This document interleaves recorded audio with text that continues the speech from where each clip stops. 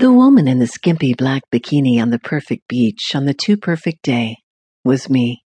I saw her from a godlike distance, the long legs stretched out, shoulders back accentuating the full bust, black hair brushing tan shoulders with help of a whispery breeze, well-carved handsome features that were almost beautiful, taking on a serene cast as blue-green eyes studied the blue-green water that rolled gently to a picture-book tan sand shore. I watched her taking it all in as she lounged there on no towel, basking in a sun that seemed to turn the world white and yellow and orange, though the sensation was of warmth, not heat. The green of trees was a backdrop, more perceived than seen, the blue-green of the lake glinting with sun sparkle, and, like the black of the bikini, subservient to the solarizing rays. Then I was within her, inside myself, feeling a sense of repose encouraged by the lapping of the waves and the laughter and splashing of a young couple, happy honeymooners perhaps, cavorting in the water. I watched them for a while, but they were indistinct in the shimmer of sunlight. To the left of me, a digging sound drew my eyes to a boy around 10 in a yellow swimsuit with orange-red seahorses dancing on it, who was working with a shovel, gaining more raw material for the elaborate sandcastle he was constructing, turrets and towers and even a carved-out moat.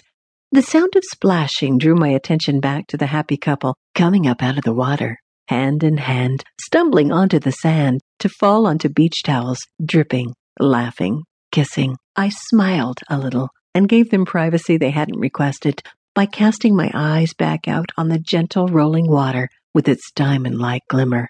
Then, as if a switch had been thrown, the world turned shades of blue and gray, and a wind began to blow, kicking up choppy waves.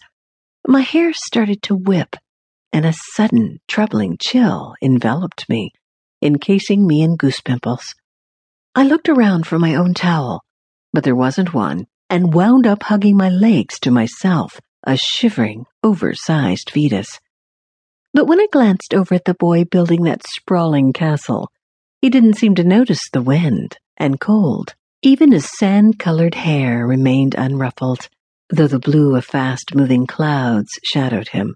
And that honeymoon couple didn't seem to notice the rapid weather shift either. Stretched out on their backs on their towels, eyes closed, sunning under a sunless sky that stained them blue-gray. They might have been corpses laid out on morgue slabs, so oblivious were they.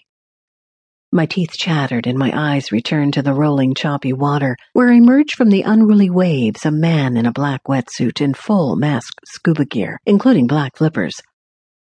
I studied him, squinting as if the sun were still glaring.